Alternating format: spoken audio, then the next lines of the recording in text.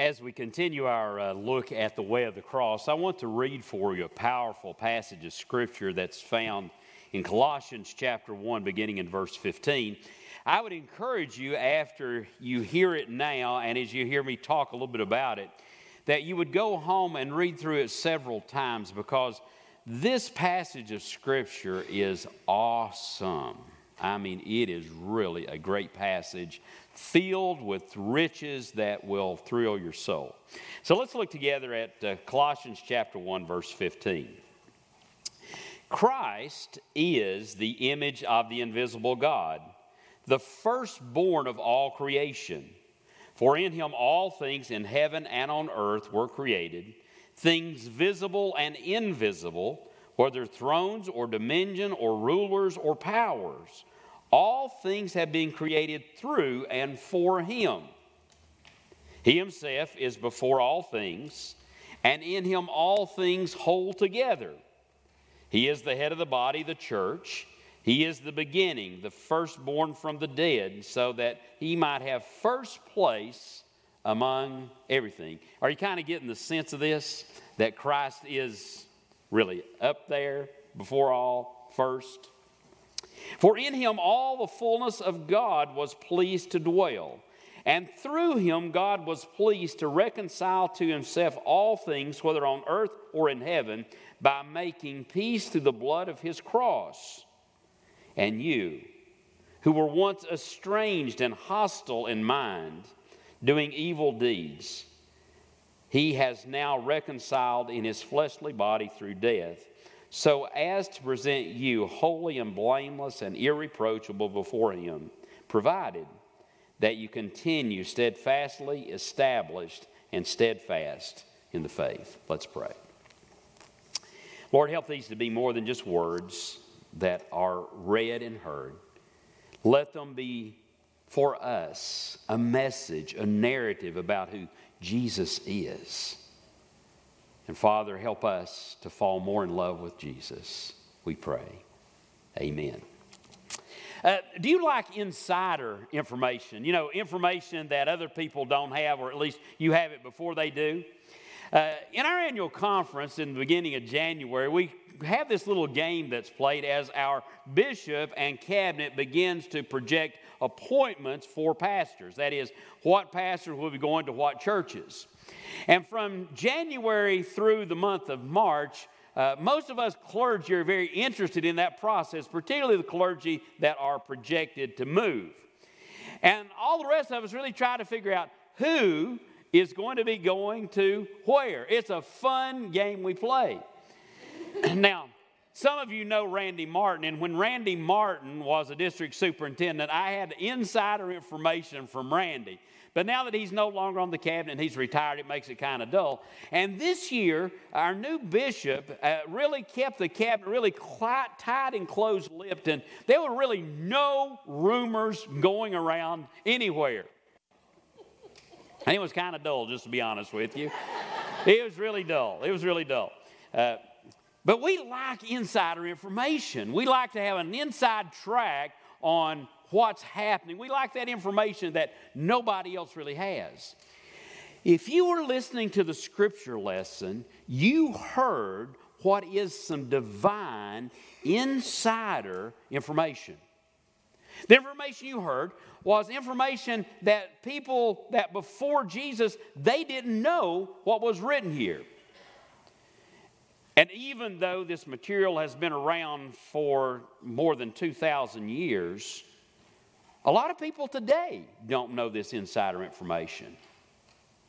You see, what you heard is about the mystery of God. What God intends and what God was doing, what God is doing in and through the Messiah we know as Jesus. This morning I want to invite you to listen with me and to think about this insider information that's revealed. What we find here in Colossians, it was probably a hymn that was sung by the early church. And it told a depth of meaning of who the Messiah is. I believe if we can grasp hold of what's being said here, can live into what's being said here, it will radically impact our lives and our understanding of who Jesus is. Now, for the Christian community, we all know that the focal point of our faith is Jesus, right? We know that Jesus is the answer to every question that a pastor asks from the throne of the church. You can answer Jesus, and you know that that's pretty well the answer. And for most of us, when we start the story of Jesus, we begin with Jesus being born. An angel comes to Mary and announces to her, you're going to give birth to a son. This son's going to be great. And we know that this Jesus then is born in Bethlehem of Judea. We have this wonderful church season that we call Advent when we anticipate the coming of Jesus. And then we celebrate this wonderful holiday called Christmas, and it's just all wonderful. When we think of that as the beginning point of Jesus. But Paul, here in this hymn, starts at a different place. A place that precedes the announcement to Mary. Something that really supersedes this amazing birth of the Messiah, God becoming human. He starts and he talks about creation, but even starts before creation. And he lets us know that before creation, the Messiah, Christ, was before all things. That's Paul's words, that he was before all things. Say that with me. Before all things. Christ, being a part of the Godhead, Father, Son, and Holy Spirit, part of the Trinity, existed before all things. Before there was anything, before there was this world, before there was a sun, before there was a moon, before there was a universe, the Messiah was. The Messiah has always been. And this is a part of the divine mystery. The Messiah has always been. We've just entered into my favorite time of the year of spring. Don't you just love this time of the year? You know, we'll walk outside here in just a few moments and the warm sun will beat down upon us and it will just kind of energize us a bit. You know, we can look around and we'll find flowers blooming. We'll find trees budding out. We'll find the hillsides beginning to turn green. And we'll have all this wonderful pollen that we get to breathe in every day in East Tennessee. It's a wonderful time of the year, isn't it? Well, this time of the year, it helps us to know that things have a beginning. It tells us that at some point, things come into existence. Here in this hymn, we are told that Christ is the one who was responsible for creating everything. It says this, all things were created for and through Christ. Now let that sink in for a minute. Everything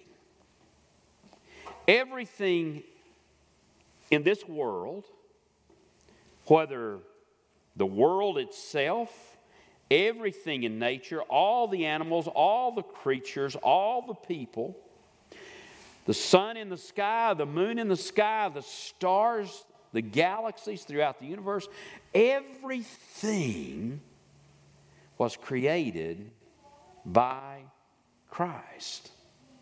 Everything came into existence before him.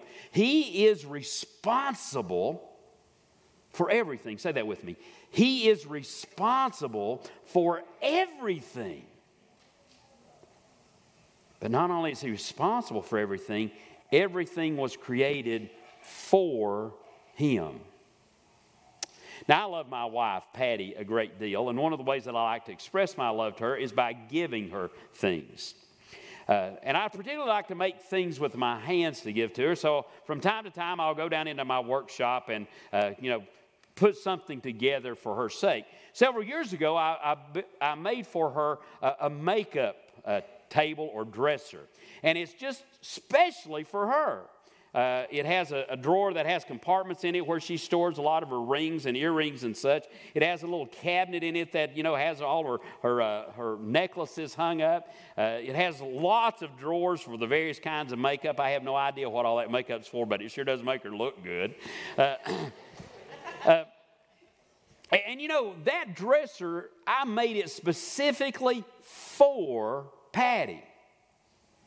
I don't mess with it. The only time I ever get in it is when I'm looking for a pair of tweezers.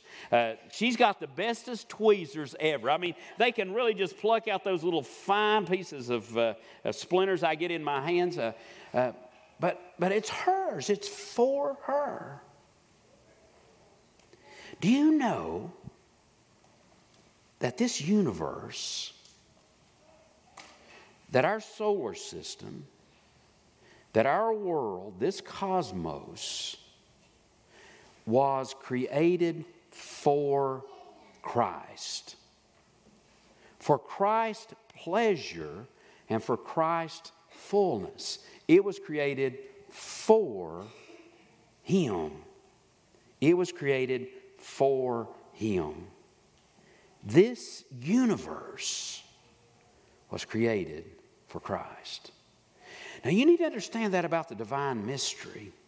Everything that exists for Christ's sake. Wow.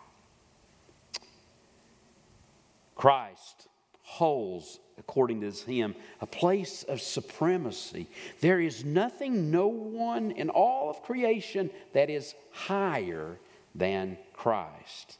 He is first. He is before all things. All things were designed to be under Christ's authority and rule, to operate in harmony under Christ. The fullness of all things were designed to be in Christ. All things find their purpose in Christ. In Him, all things hold together. That is the divine mystery of God. Everything finds its purpose in Christ. Through the years, as a pastor, I've had the privilege of getting to know a lot of couples. And, because being a pastor, I sometimes have a little bit different kind of insight into relationships than just the average person would. And I've oftentimes seen couples and I thought, man, if they get along and they stay together very long, it's going to be an absolute miracle of God. Have you ever known any couples like that?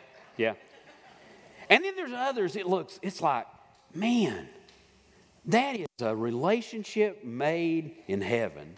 I mean, they are the Barbie and Ken couple. I mean, they look good together. They sound good together. They walk hand in hand. I mean, it's like they got it really together.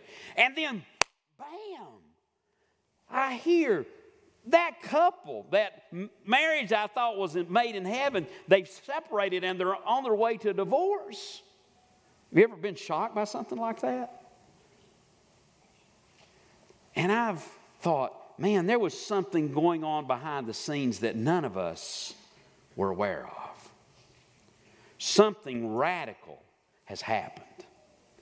Well, in this passage, there is something radical that takes place. You see, God created everything, that everything would be in harmony together under Christ, that all things would be, but in this perfect union with Christ as the head, with Christ as the supreme one, that was God's intention. And then between verses 19 and 20 in this hymn, something radical took place. I mean, earth-shattering, universe-trembling took place. Now, in most English translations, all you see is a comma at the end of verse 19, but that comma represents what radical thing happened. Because you see, before, God's intention was the unity and harmony of all of creation, and then you find in verse 20 it talks about that God needs to reconcile creation. Something happened to the harmony. Something happened to the relationship. Something happened to the unity. And now there's this need to reconcile. Now, Paul, in this hymn, he doesn't tell us what that is, but the Bible gives us plenty of information. And basically, it tells us about two important movements where everything changed so radically. Now, one is cloaked in a lot of mystery. It's something that happened in the heavenly realm among those angelic beings. And we're told just a little bit about that story. But in that story, it goes something like this. There was an angel who had a place of position and authority who was exalted in the angel's self and wanted to exalt the angel's self even more and rebelled against God. And in that rebellion, a third of the angelic beings joined that one. And that being and those who joined that being were cast from God's presence in the heavenly realm. Now it's weird. It's mysterious.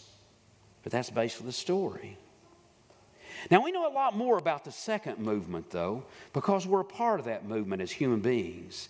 You see, those that God created to bear His image, human beings, those He placed on this earth to care for the creation that was created for Christ's sake, those followed the same course as those fallen angelic beings. And the Bible tells us kind of the narratives of what happened. That these who bore God's image chose to be like God rather than content to serve God. They chose their own way rather than going God's way. They did right in their own eyes rather than doing right in God's eyes. They worshiped the creation rather than the Creator of it all. And because of human actions, these image bearers were estranged from God. Now I'm going to say it rather plainly. We screwed up royally. We messed up. And it's not just some ancient folk we call Adam and Eve. It's all of human beings joined in this of going our own way rather than God's way. And we were estranged. And it messed up everything. It took the balance of creation, what God had intended, and it just flipped it all on its head. And God was faced with this dilemma, what to do now. God could have decided, these image bearers, they just don't get it. I'm just going to wipe out everything and start from scratch again. Or I'm just going to wipe it all away. Father, Son, and Spirit, we can have a relationship and it can be completed in that.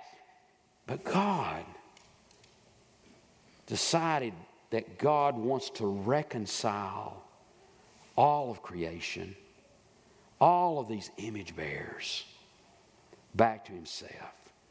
To bring once again this harmony back into creation, into the relationship with God. So God acts to reconcile all things. And God chooses to do this through Christ. Have you ever been a part of a relationship that was just messed up? You ever been a part of a relationship messed up? Maybe a relationship in your family, maybe husband and wife, maybe between a parent and child, or a relationship between friends, a relationship in business. When relationships are estranged, it's tough stuff, isn't it? I mean, none of us like that. And particularly when we've had a close relationship with someone and something happens and it just messes that relationship up, it's tough. And we long to have those relationships reconciled, to be brought back together. And so God acts to reconcile. And notice what He says, that He reconciles all things to Himself, and He does that through Christ. Some time ago, a good friend of mine shared a story of an estranged relationship in his family. This man's brother, somewhere along the line, became estranged from parents. And for a period of decades, this son never spoke or had anything to do with his parents. The parents grew old, and the mother became very ill. And this brother, whose relationship with his parents had always been okay, said to his brother, who was estranged from his parents, he said, he said, I need some help taking care of Mom. I just can't do it by myself. I really need your help. And so his brother said, okay, I'll step up, not because I care anything about Mom, but because I love you and I care about you. And this son started helping to take care of his mother. Take care of his mother. And something happened beyond just caring for Mom. The relationship was reconciled. As a matter of fact, the day their mother died, this son who had been estranged was with his mama. Isn't it sweet when reconciliation takes place? God acts in Jesus Christ to reconcile all of creation, you and me, all of creation, all this universe, to himself. Paul here talks about making peace. Part of reconciliation oftentimes involves this peace element. That when parties are split, when parties are divided, there's this need to bring them back together and to make peace. You see, you can't have a reconciled relationship while there's warring going on, where there's war of words and rhetoric and war and fighting and war and struggle and hatred of one another. You've got to bring peace back. And in our world, there are two chief ways that we typically bring peace to try to reconcile relationships. One way that we commonly do it is through a bargained or negotiated kind of reconciliation. One party says, I'll do this and you do that, and then they come together. Between nations, you'll have a mediator that says, okay, we'll give up this territory, but we want to guarantee that you'll no longer make war against us anymore. A lot of that's probably going on now in Ukraine with Russia, that negotiated kind of peace. Whether it works or not, we won't know for a while probably. Another way is that one group, one party, has the power to inflict its will on the other party. Again, World War II ended because of that, because the Allied forces defeated the Axis forces and then said, we're going to now be at peace, and they negotiated the terms of what that really meant. But that's not the way God did it. God could have, in God's power, said, I'm superior to everybody and everything, and it's going to be this way. But God didn't do it that way. God could have said, okay, if y'all will do this, then I'll do this. But that's not the way God did it. Paul wrote this, that Christ made peace through the blood of his cross. Christ made peace through the blood of his cross. Christ didn't bring reconciliation by forcing others to do what he wanted. Christ did not bring reconciliation by trying to bargain, but he did it by shedding his own blood. He reconciled human beings. He reconciled all of creation through himself by way of the cross. By way of the cross. Jesus made the complete sacrifice to reconcile us and all creation. Now we can live into this new relationship as people who have a clean slate before God and are holy. We have this opportunity to live once again in harmony with the Creator of this universe. Now that's big. As in all reconciled relationships, this one too is a two-way street. God has acted. We can't add anything to or take anything away from what God has done through Christ in reconciling all of creation to himself through the blood of the cross. But now it is our part to live into what God has done through faith. That steadfast faith. So this morning, do you really trust Jesus? Do you really accept what he's done? Let's live into it. We're gathering at this table, and this table tells the very story that I've just told here in these words. You see, Christ's blood was shed to reconcile you and me and all of creation to God. Let's now by faith receive and let us live in to this new reality. Amen? If those assisting in communion will come forward, we'll celebrate the holy meal.